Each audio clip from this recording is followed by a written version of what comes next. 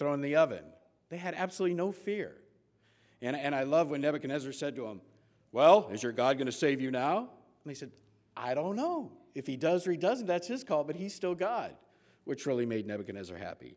And then you have the story of David. Here's this little kid. The entire Israel army is shaking in fear because of this brute. And he looks and says, what are you guys scared of? This guy needs to be taken care of. And he uses the examples when he's growing up. I killed a bear. I killed a lion. God helped me do those things, and God will help me take care of this problem. So when you approach a problem connected to God and without fear, you're far better off. And again, we're just told not to fear. Now, when the angel of the Lord appeared to Gideon, he said, the Lord is with you, mighty warrior. Here's this guy freaked out, scared, hiding in his winepress, threshing wheat, and he's being called mighty warrior. Now, God knew that Gideon would prevail because he would have to get him to the right point. And the way he did that, he said, go in the strength you have and save Israel out of Midian's hand. Am I not sending you? So we all know the story. Gideon tries to get 32,000 soldiers. He starts with 32,000, and God keeps whittling them down until he's down to a measly 300. These 300 win. Not a great union speaking with one voice. 300 guys win. Now, how do unions work? How does it really operate? If you think it now, you know how God's law is. You know what we're supposed to do under God's law. Unions form in a group to wage war on their employer. What they do is they say, if we don't get the wages we want, the benefits we want, the holiday schedule we want, the working conditions we want, we will strike. We will hurt you. And if you don't agree with us, we will stay out as long as we can until we bring you to your knees and you give us what we want. In fact, we even see public service unions. You have teachers' unions, firefighter unions, police unions. They're not, many of which are not allowed to strike. It's illegal for them to strike. Well, if a police union gets upset, they have a thing called the blue flu, which means they all call in sick. And here's a city without police protection because they didn't get what they wanted from their employer. I always marvel about the teachers' union. They'll be out there striking and pounding the pavement, shaking their fists, and they say, "Why are you here?" Because we love the kids. You love the kids, and why aren't you in the classroom? And then somebody who, a lot of times the employers will hire people to do the work of the union members while they're out. Those are called scabs, and they hate those people, and they're very vicious to them. And it's just inconsistent with the way God's law works. Now, that's the slide on the strikes. That's the power of the union. What can you do to the employer to make them come to their knees? You strike. Well, there's a couple people that we're looking at in our sermon today as Charlene Harwood, a Seventh-day Adventist, and Robert Rosner, a Roman Catholic. They both believe it is God's will that they not join or financially support a labor union, rightfully so, in reading the Bible. They both had big trouble in their approach. The reason is they're part of unions that said, you must be part of our union in order to do this job. So they're really caught between a rock and a hard spot. Both of these individuals went through long and laborious legal battles to get to where they didn't have to comply with the union requirements. Now, labor unions and the Christian, how do we make all this work together? And it is really a tough situation because if you're a Christian, you have these beliefs and you want to do a certain form of work that requires you to be a union, it's very difficult. Get back to God's law. 32,000 to 300. He took them all the way down, so it is exactly wrong. And how did he do it? How did Gideon do it? He went in God's strength, the strength of God. God's words to Gideon reveal global view about righting wrongs. Go in the strength you have. Am I not sending you? So, we could look also to the New Testament as to how God handles these situations and what God's approach to it is. And if you look at Colossians 3:23 and 24, whatever you do, work at it with all your heart as if working for the Lord, not for men, since you know that you will receive an inheritance from the Lord as a reward. It is the Lord Christ you are serving. So that kind of takes a different view of it, doesn't it? Then at one point, some Roman soldiers asked Jesus what they should do. Jesus told them, don't extort money and don't accuse people falsely. Be content with your pay. Again, it's a completely different approach. And again, Christianity is always a different view of the world than what the world will dictate to you.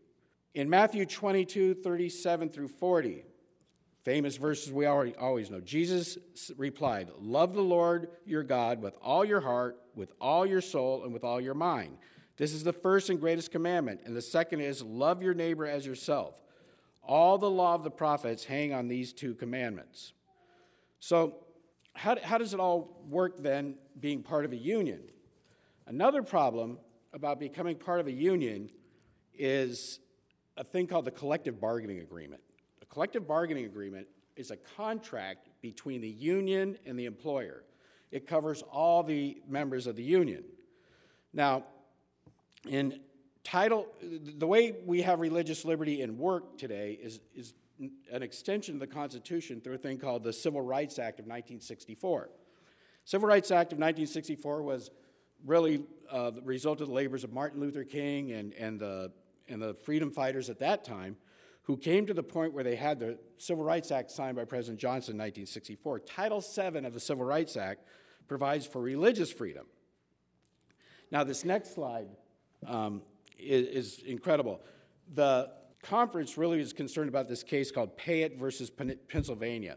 Now, Payette versus Pennsylvania, this is an excerpt from the collective bargaining agreement, and I could see the lawyer drafting it in great lawyerese. So if you're a member of the union, this is what it says, and only lawyers could appreciate this, but there shall be no discrimination against any present or future employee by reason of race, creed, color, age, disability, national origin, sex, union membership, or any characteristic protected by law, including but not limited to. You'll always see lawyers use that language. That means if I forgot it, it's included. Included, and there's a big fight. When I first started practicing law, there's a big fight because people used to say including but not necessarily limited to, and there's this big argument about the word necessarily, so now we take that out. But claims made pursuant to Title VII of the Civil Rights Act, the Americans with Disabilities Act, the Age Discrimination in Employment Act, the New York State Human Rights Law, the New York City Human Rights Code, New Jersey Law Against Discrimination, New Jersey Conscientious Employee Protection Act, Connecticut Fair Employee Practice Act, or any other similar laws, rules, regulations. What it means is, if you get in trouble because of your religion at work, you're dead. They'll go, aha, look at this. Now, what did Mrs. White say about it? She said, how can men obey Jesus' words to love our neighbors, at the same time pledge themselves to support that which deprives their neighbors of freedom of action? That's from letter 26 of 1903. Again, she was talking about unions. And this was back, when unions were probably more necessary than they are today. Unions create problems for the employer in the long term, too. Now, I've seen this situation from both sides. It's difficult to be an employee, and it's difficult to be in management. Both, and neither feel each other's pain. And, I'll give you a perfect example of what's happened in America. Before the fall of General Motors, $1,700 had to be built into every vehicle to cover wages, union benefits, and salaries. Toyota, $300. So why do you think Toyota is dominating General Motors? You can't build the same kind of product when you have to have that kind of overhead. Now, as I was researching this sermon, and I was getting ready for this sermon, we have a thing in California required of lawyers called mandatory continuing legal education. And I'm in mandatory continuing legal education group 1. We have to report this here. And they give you 3 years to do all this mandatory continuing legal education. And like every good lawyer, I waited till the last couple of months to get it covered. So I've been listening to these tapes, and it's kind of fascinating, and back to this political correctness. Every 3 years, every lawyer in the state of California has to devote 1 hour to addressing substance abuse. And this is great. So substance and alcohol abuse. If we have our lawyers in this state listen to a tape for 1 hour every 3 years, it'll fix it. Another say, elimination of bias. We listen to 1 hour of that every 3 years. But as I was listening to these tapes, I came upon one that said, was talking about employment in the workplace and religious rights in the workplace. And it was a lawyer from an outfit called the Pacific Justice Institute. I was fascinated by these guys. This guy goes, and it's a group of lawyers, and it's all volunteer. If you look at it, what they do it free of charge. You contact them, you tell them you have a religious problem, and free of charge, they go to war for you. And these guys are real battlers, too. They're real scrappers. And what they found is a real unique way, I think, the conference sermon kind of takes the approach, look, being in a union just doesn't really work, therefore, you should try to avoid it. And you're rightfully to avoid it. Well, this outfit had a real good approach. They found a provision in Title VII that says, if you don't agree with the union on religious basis or significant political basis, your dues can go to a charity. And they let the employer pick the charity. Well, they had this one guy that was represented by this Pacific Law Institute, and he had a real problem with the leftist nature of his union. So they said, okay, you could contribute to one of these 3 charities: Gay and Lesbian Rights Organization, Planned Parenthood, and the third one was just as bad. So he went to the Pacific Justice Institute, and the Pacific Justice Institute said, that doesn't work, you're doing the same thing. So they were able to come to a compromise where he's giving it to a church organization. So what that says is, this person, just because he's got religious beliefs, doesn't get out of paying union dues, but his union dues doesn't go to the union. Now, if you don't vote, you refrain from voting, then it seems to me that you could maintain your beliefs, not support these things, and still be part of a union. And I was really impressed with the Pacific Justice Institute's approach on that. There's a website if anybody is in that situation. Now, what we're really talking about here today, when you talk about unions, is what we talk about across the board. And what we're talking about across the board is we don't belong in the world. We can't mix with the world. And as Christians, we always say, we should try to get prayer back in school. And this country was better when we had prayer in school and the 10 Commandments posted on the wall. Well, that's not necessarily true. First of all, this country was indeed founded by predominantly Christians, but they were all different forms of Christians. They had every different type of Christian belief, and they coexisted. And they came to the conclusion, the First Amendment, first line of the First Amendment, Congress shall make no law establishing, with regard to the establishment of religion or prohibiting the free exercise thereof. Meaning, we are not in the religion business in the United States. We keep religion out of our government, and we don't bother people the way they practice. The best thing government could do for us is leave us alone. In fact, when we come here and worship, we don't need their oversight. We don't need their concern. No, and then when we go to school, we agree that we don't bring, we don't pray there, and we don't do all that stuff. We live as Christians, and we live through example. But you cannot mix the two. It just doesn't work. And the thing that came strikingly clear to me before I got the sermon from the conference, I read a case, getting ready for the sermon. And the case was called California Parents for the Equalization of Educational Materials versus Noonan. And it never brought it clearer to me than reading this case. What this case is about is California history textbooks for 6th graders. And I was fascinated by the process they go through. They get these textbooks, they get a draft of it, then they open it up to the public for comment.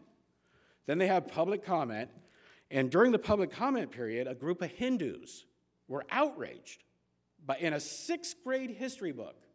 These Hindus were outraged at its reference to Hinduism. So, as good California politically correct people, they formed a committee.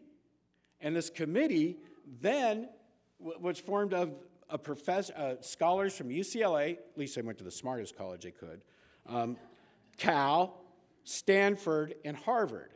And these scholars sat down and they read it. Now, anybody who's had the opportunity to hire any form of consultant or expert, they can't just say it's okay, or they're not really worth their money, so they got to find something.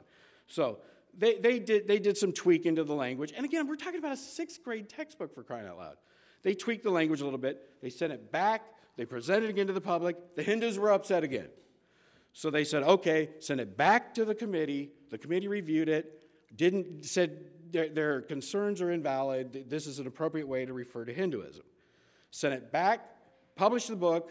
The Hindu group sued. And they were upset, and here was their argument. More specifically, California Parents for Equal Education Materials request partial summary judgment. That's a political procedure, a civil procedure issue I'm not going to get into. An establishment cause claim based on defendants' alleged express intent to model portions of the subject history books after the New Testament.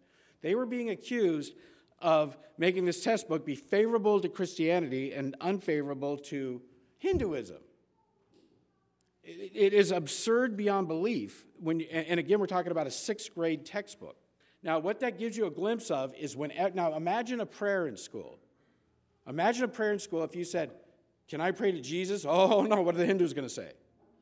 Can I acknowledge the validity of the Sabbath? Oh, no, what are the Sunday observant Christians going to say?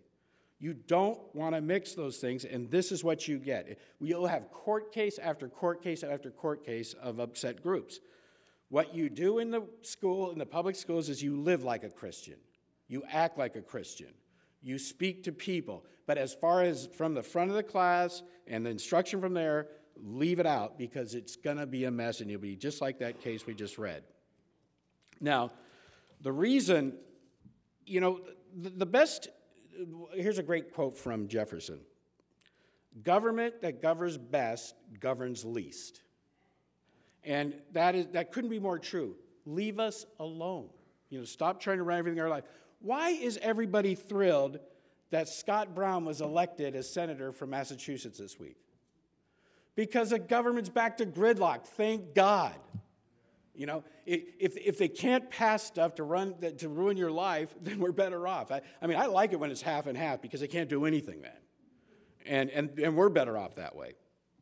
And the one thing you always got to keep in mind, in the verse that Karen read in the beginning, Jesus said, my kingdom is not of this world. We're not going to be able to put his kingdom into our schools. We're not going to be able to put his kingdom into the government. If it were, my servants would fight to prevent my arrest, but now my kingdom is from another place.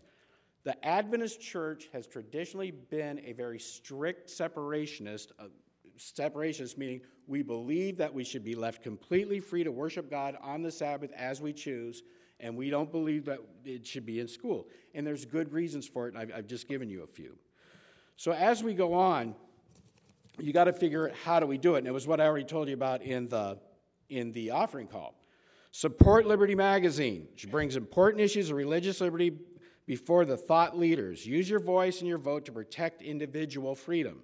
And Liberty Magazine is fantastic because they send it to the thought leaders, like they say, they send it to judges and politicians and everybody else. And I'm sure once they flip through the pages, they go, wow, that Constitution, that is important, isn't it? I'm amazed. I was just talking to Josh recently, and I thought, this is the one time in your legal careers when you're in school that you even read the Constitution. And it forms the basis of all our law, and it's our freedom. So I just wish people would focus more on it. And as you leave today, remember, go in the strength you have. Am I not sending you? It is God that we get our power, God that we get our freedom, and look there first, and you're not going to get it by groups such as unions. Let's bow our heads for prayer. Heavenly Father, thank you so much for the Sabbath day. Thank you for the freedoms you give us in this country. Thank you for the opportunities to be great examples of your word. Lord, help us to always fight to protect our freedom so that we could speak your word freely. In the name of Jesus we pray. Amen.